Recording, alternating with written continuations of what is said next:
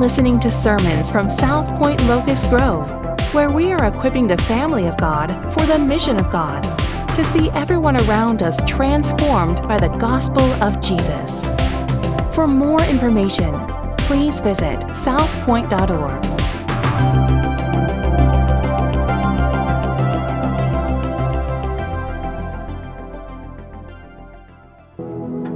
Hey again, good morning. I'm glad to be with you today as we continue our look and journey through the Gospel of Luke, finishing up chapter 7 this morning. We're going to see several men and women in the text that are really shocked when they encounter the real Jesus, when they find out who Jesus really is, when they see him for who he wants them to see.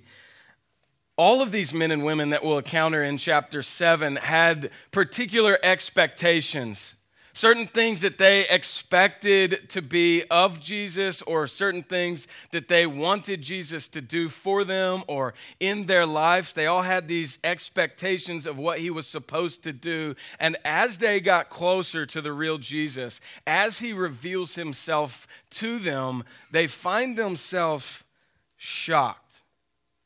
Sometimes crushed, sometimes not understanding. Perhaps you'll resonate with them as we see them. Maybe you're here this morning as a follower of Jesus and you're not understanding how your family could possibly be in the situation that it is in. You couldn't understand how your marriage is in the place that it is. You've heard all your life about who you think Jesus is, and then when you compare it to your situation, they look so different. Maybe you don't understand why in the world these dark clouds of depression just seem to loom over you day after day. And when you think about who Jesus is and what he said about your life, that it is supposed to be abundant even in the here and now, you find yourself confused. Shocked even, as these in chapter 7. As we walk through these 40 verses together, my prayer is that each and every one of us on an individual basis would be drawn closer in relationship with the Jesus of the Bible today. That we wouldn't be in relationship with the Jesus that we have created in our own imaginations. That we wouldn't fall in closer relationship with the Jesus that other people out there have told us about, but that we would fall in love and be in a better communion with Jesus, the Jesus of the Bible, as we look in chapter 7 today. And so, if you've been with me before as I preach, I like for us to stand. If you have a second, because you do, I have you for several seconds. So I'd stand, if you're able, stand with me, and at least this first part of the passage, I'm going to read, if you'll just follow along. Again, it's Luke chapter 7. We'll first look at verses 11 through 17. The gospel writer records, soon afterward, he went to a town called Nain, and his disciples and a great crowd went with him. As he drew near to the gate of the town, behold, a man who had died was being carried out, the only son of his mother, and she was a widow, and a considerable crowd from the town was with her. And when the Lord saw her, he had compassion on her, and said to her, "Do not weep." Then he came up and touched the bier, and the bearers stood still. And he said, "Young man, I say to you, arise." And the dead man sat up and began to speak, and Jesus gave him to his mother. Fear seized them all, and they glorified God, saying, "A great prophet has arisen among us, and God has visited his people." And this report about him spread through the whole of Judea and all the surrounding country. This is the word of the Lord. You may be seated. So I first want us to see in verses 11 through 17 the compassionate Lord. R.C. Sproul says of these 7 verses that if this were the only passage that survived the life of Jesus, that there is enough in it to reveal his sweetness, his excellency, his person, his power, and his saviorhood. We can live the rest of our lives trusting just this much information about the Lord Jesus Christ. And when I read that, I was like, man, that's quite the statement about 7 verses. So let's dig in here together. We see right away in verse 11 with soon afterward that we're supposed to see this in connection with last week's passage, verses 1 through 10, that this follows the healing of the centurion's servant. And now Jesus finds himself in the middle of a place called Nain, in the middle of a funeral procession. And he sees this woman who the text says has already, implied, buried her husband, and now she is burying her only son. And here this woman is walking with men who are carrying her son on a bier, an open coffin, if you will. As Jesus sees her, he begins to speak to this man who is dead, laying on this bier, wrapped in burial cloths, and he tells him to arise. Now, I think we expect, at least most of us who are familiar with the scriptures in some way, expect Jesus at this point to perform a miracle, don't we? Like we get to this point in the Gospel of Luke and we're like, okay, I know what Jesus is about to do. He sees a dead man. This guy's laying here. His mom is really sad. So Jesus is going to do what he does. He's going to make this man come back to life. He's going to resurrect this man. The centurion's servant was almost dead. The widow's son is dead. He's just going to do what he does. He's going to make him come back to life. That's what we expect. And so, I don't know about you, sometimes when you're reading, you just keep going. Because Luke chapter 7 has Jesus recorded as raising this dead man to life. But I think that if we do, we've missed so much of what Luke is conveying here. Look there in verse 13. It's recorded that when the Lord saw her, he had what on her? Compassion on her. He tells this woman, in fact, not to weep. And we're going to talk about that in just a second. But 2 things. First, this is the first time in the Gospel of Luke that Dr. Luke records Jesus as Lord. That must be significant, right? This is the first time that Jesus is referred to as Lord. Second, Jesus is moved by the woman's pain. We know that because he stops here and he deals with this woman's grief. I want you to see right away that the rule and reign, or the kingdom of God that we see Jesus inaugurating, is not only seen in the healing of physical pain, but Jesus also comes as a ruler and a reigner of our entire selves. Like he also deals not only with our physical bodies, but he also deals with our emotional selves and our spiritual selves. His kingdom means that the whole self can now be made new. In the last 2 weeks, partners in our McDonough congregation have lost a dad, have lost a grandmother, and have lost a baby. I know Miss Barbara. Talked to her just this morning. She has lost her mother. Those are real things. That is real pain here in the midst of our lives.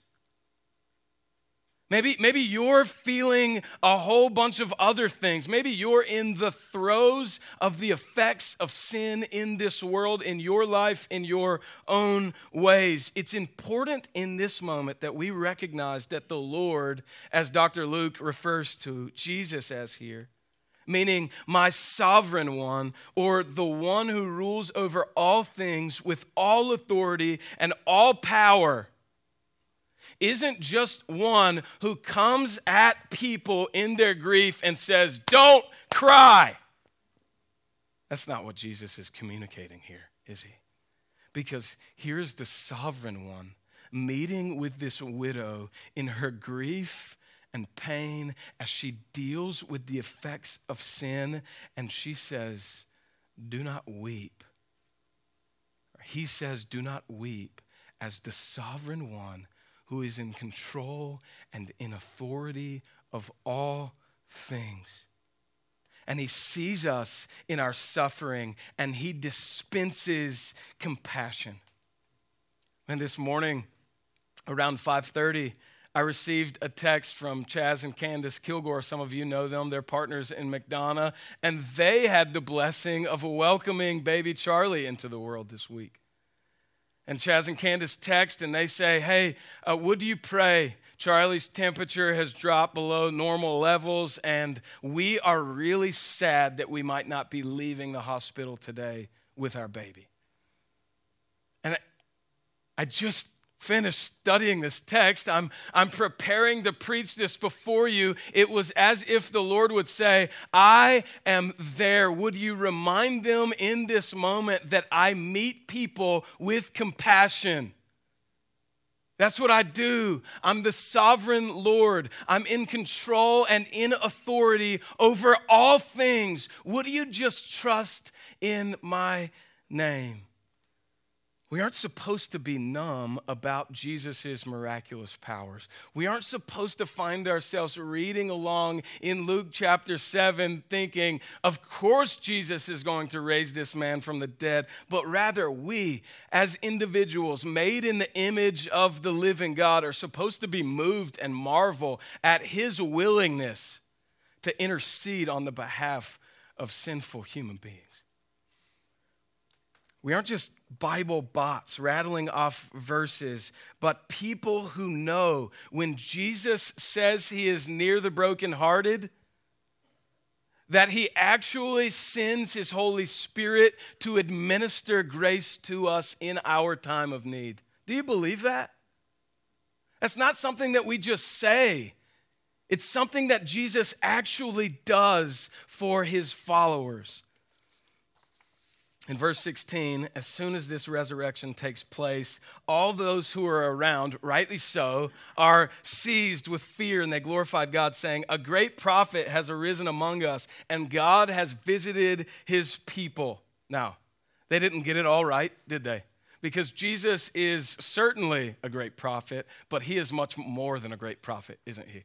And we'll see that in just a moment, that he is the Messiah.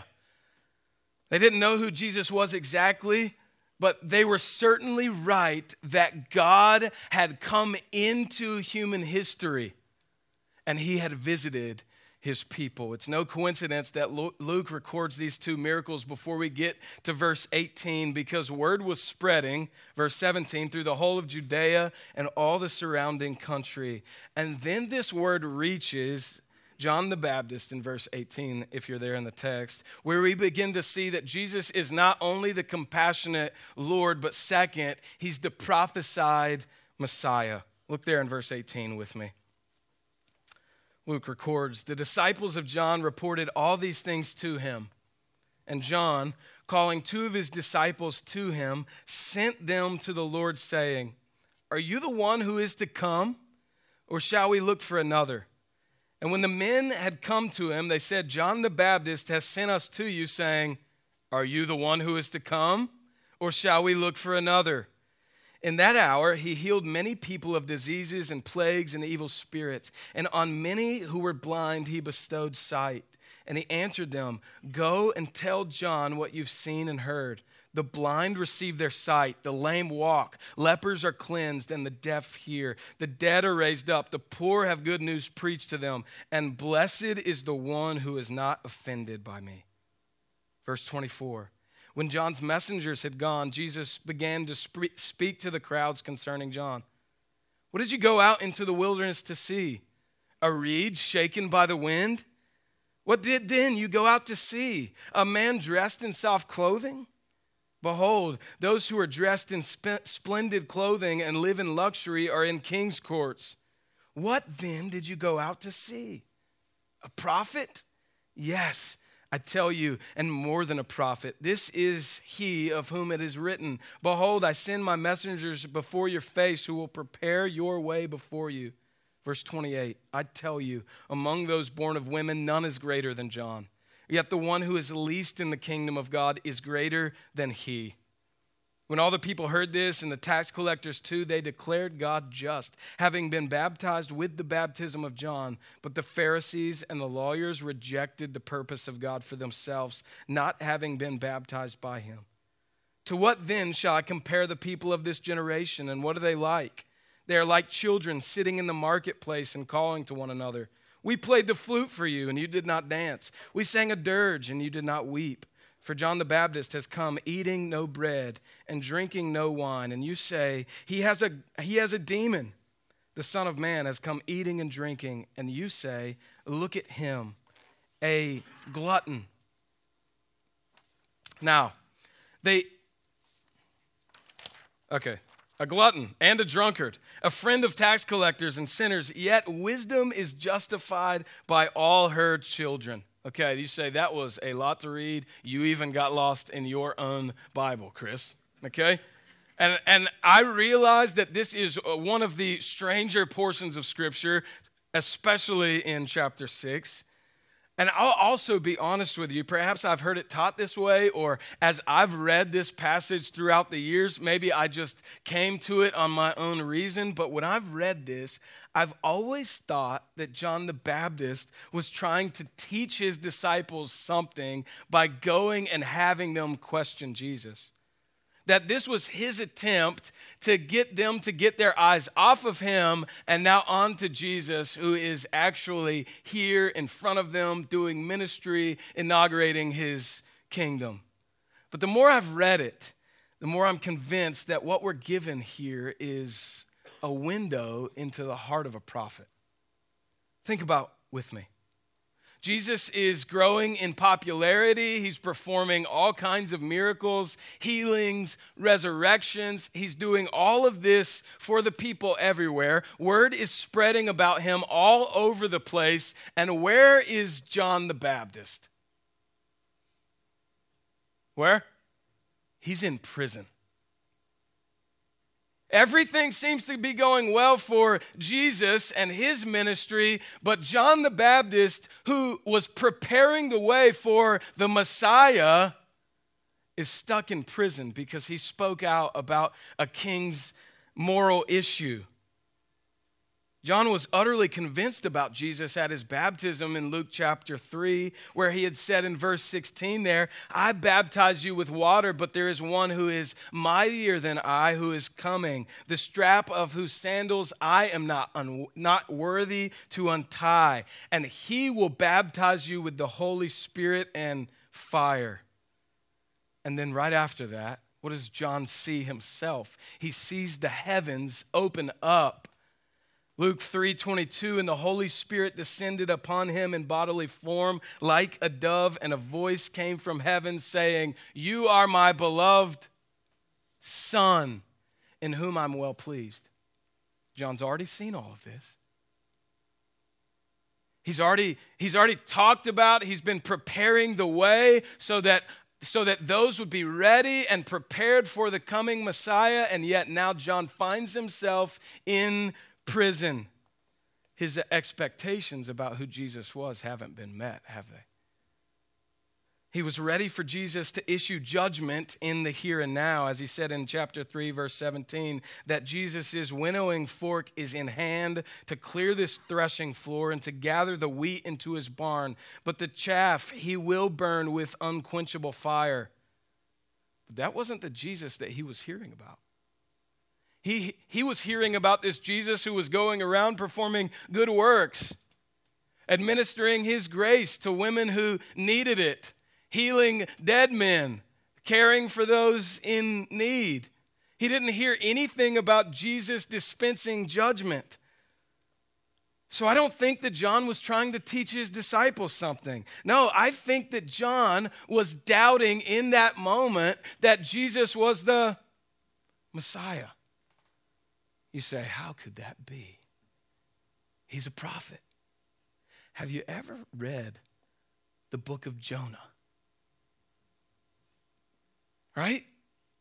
Here's a man who was running far from God even though he had received the word of the Lord. You would expect then for Jesus to give John's disciples some reason for John to believe that that would line up with his preconceived thoughts. Like, yes, John, I am the one. I am the one who's come to bring judgment. But no, in verse 22, Jesus tells them, go and tell John what you've seen and heard. The blind receive their sight, the lame walk, lepers are cleansed, and the deaf hear. The dead are raised up. The poor have good news preached to them. Now, was John wrong about Jesus being the judge? No, absolutely not.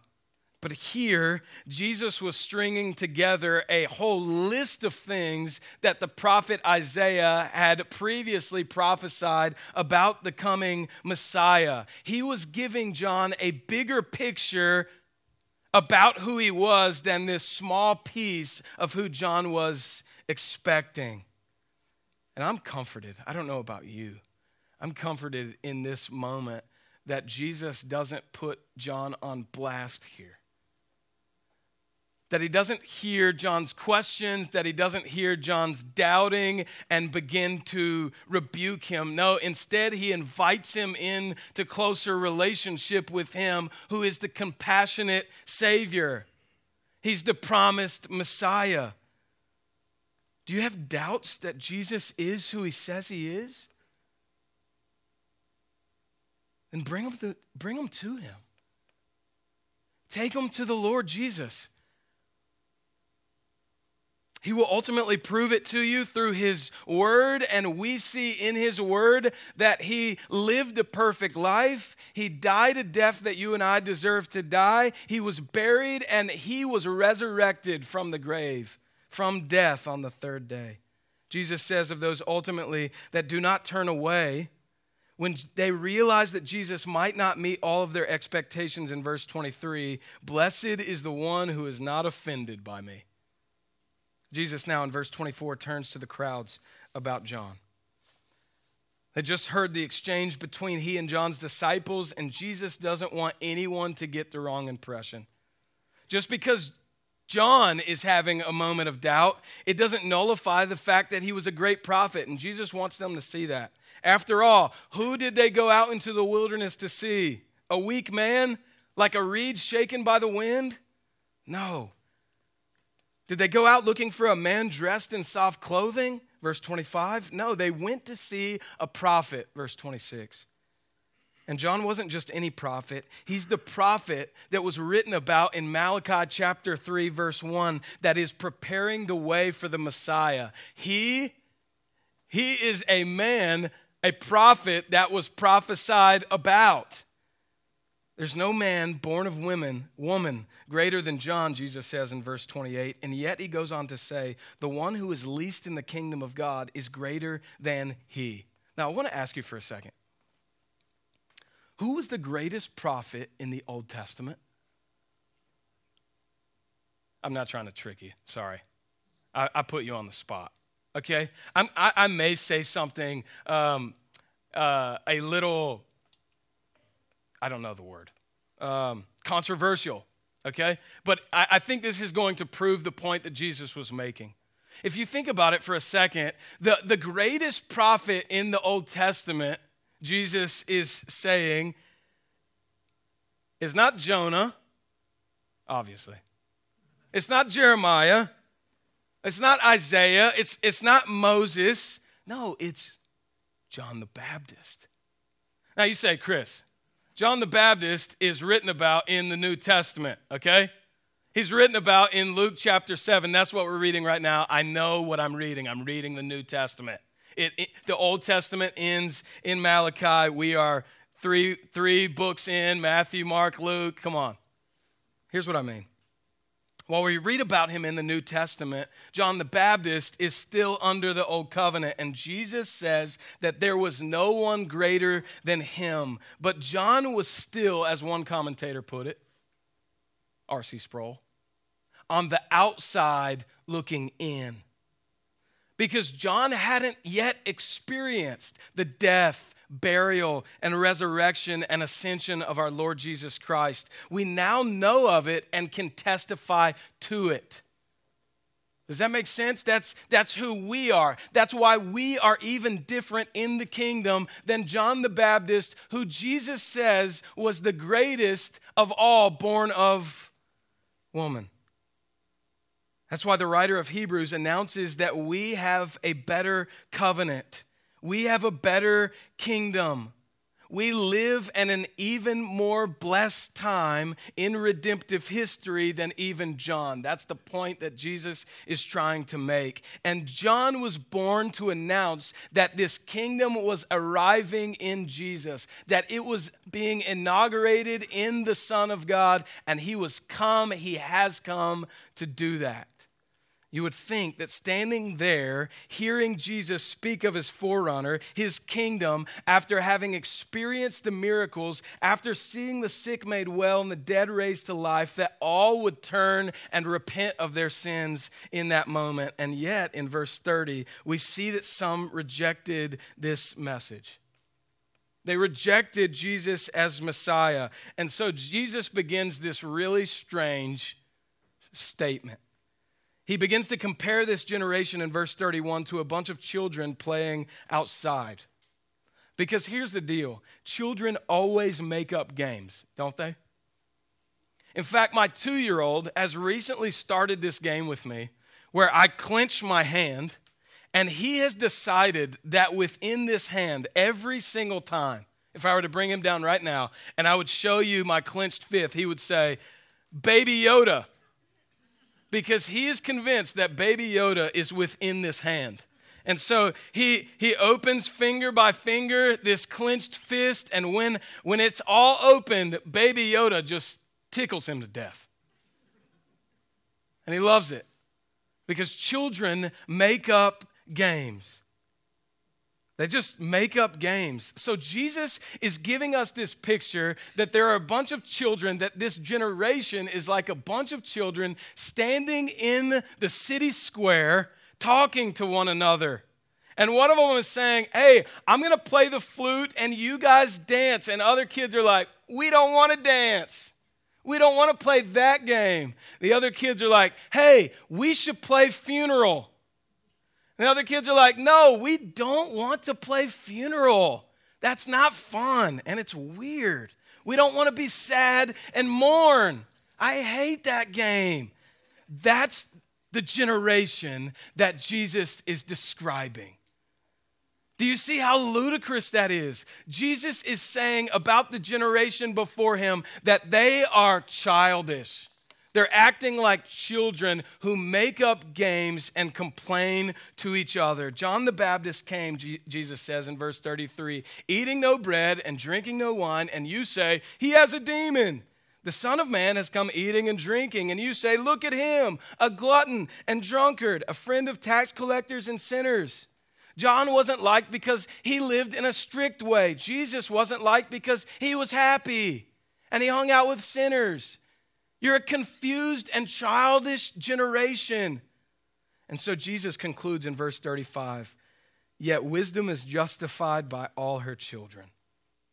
You see, you won't know if your decision is a wise one until you see its results. And so Jesus is essentially saying, you'll see.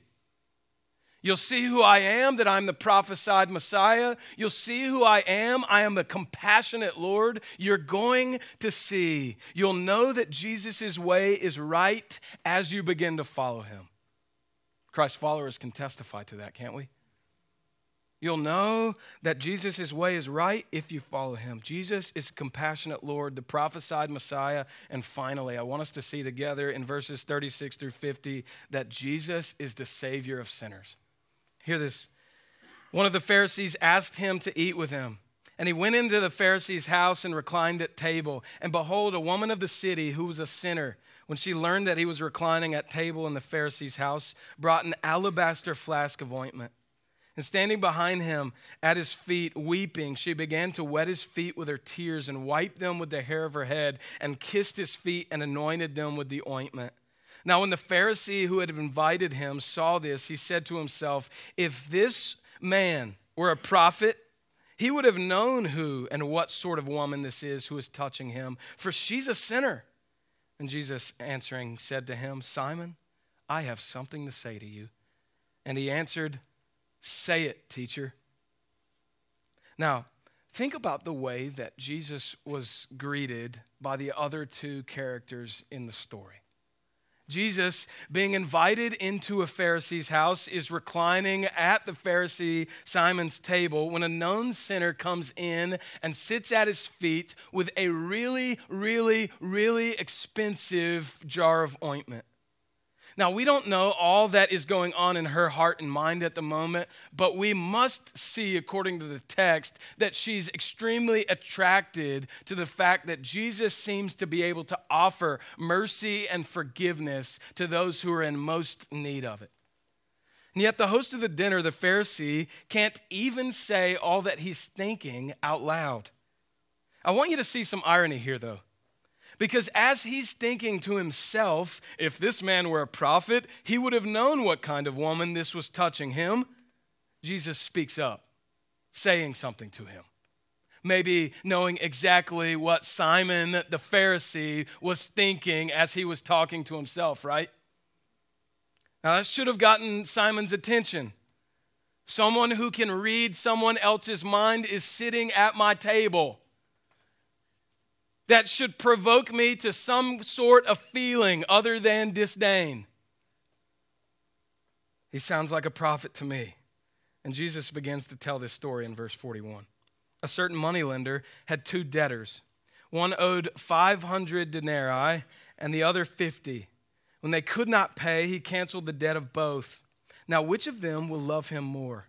Simon answered, the one, I suppose, for whom he canceled the larger debt.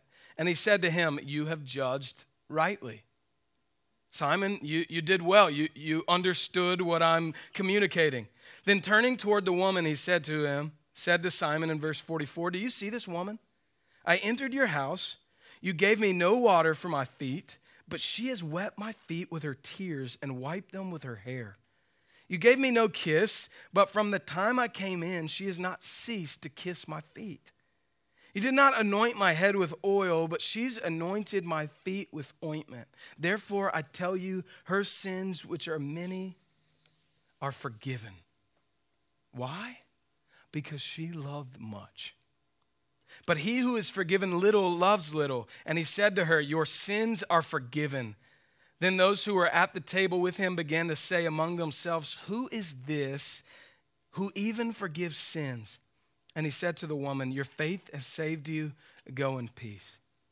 Now, I think that what we see is Simon the Pharisee is utterly convinced of his own righteousness before God. And therefore, he thinks, if any, he needs little forgiveness.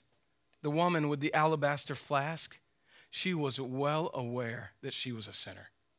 In fact, she knew everybody else around her in all of the town, everywhere in the city, they all knew that she was a sinner, and yet they both had the same spiritual condition, didn't they? Sick, in need of healing, in need of a Savior. The woman just happened to recognize her need. That's the difference here between the two party guests.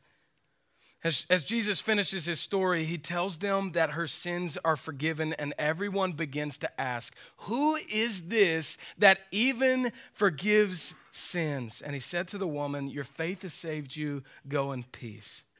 Now listen, I don't know who Jesus is to you. I don't know what you expect out of him. I don't know what you expect from him, if anything. Maybe you don't even believe that Jesus was a real historical figure. But here's what I know. The Jesus of the Bible is the one who longs to know you, and he longs to forgive you. He's the Jesus who was prophesied about long ago in the Old Testament, and he is the Jesus who is here now, ready to dispense his compassion to the lowliest of sinners. Dane Ortland, in his book Gentle and Lowly, gives this beautiful illustration about a doctor who travels deep into the jungle to administer medicine to a group of individuals, to a tribe who were being ravaged by a particular disease.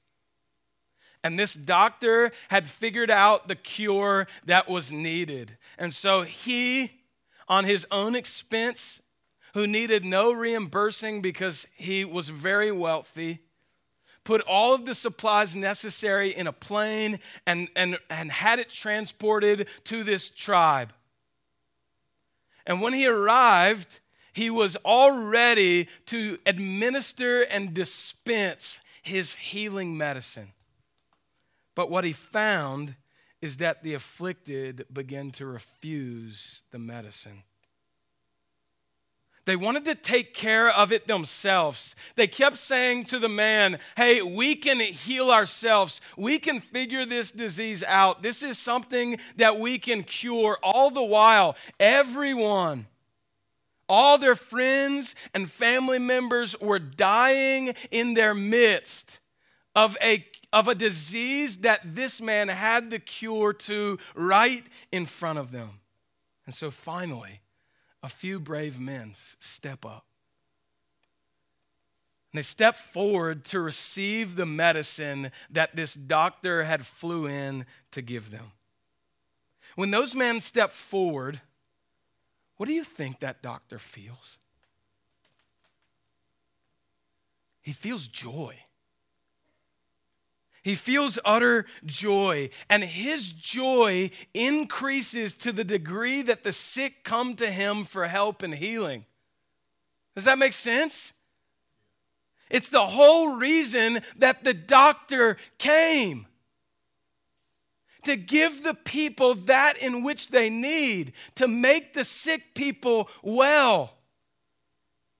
To bring those who could not help themselves help, healing, restoration, salvation. Dear Christian, when you go to Jesus for help in a time of need, when you go to Jesus for forgiveness of sins, he doesn't grow angry with you when you come to him with your doubts. No, that's the reason that he came. He came, he suffered, and he died, and he was resurrected so that he could offer you limitless grace. And while Jesus as Savior may be the thing we say most about who Jesus is, how often do we actually come to him for the forgiveness that we need?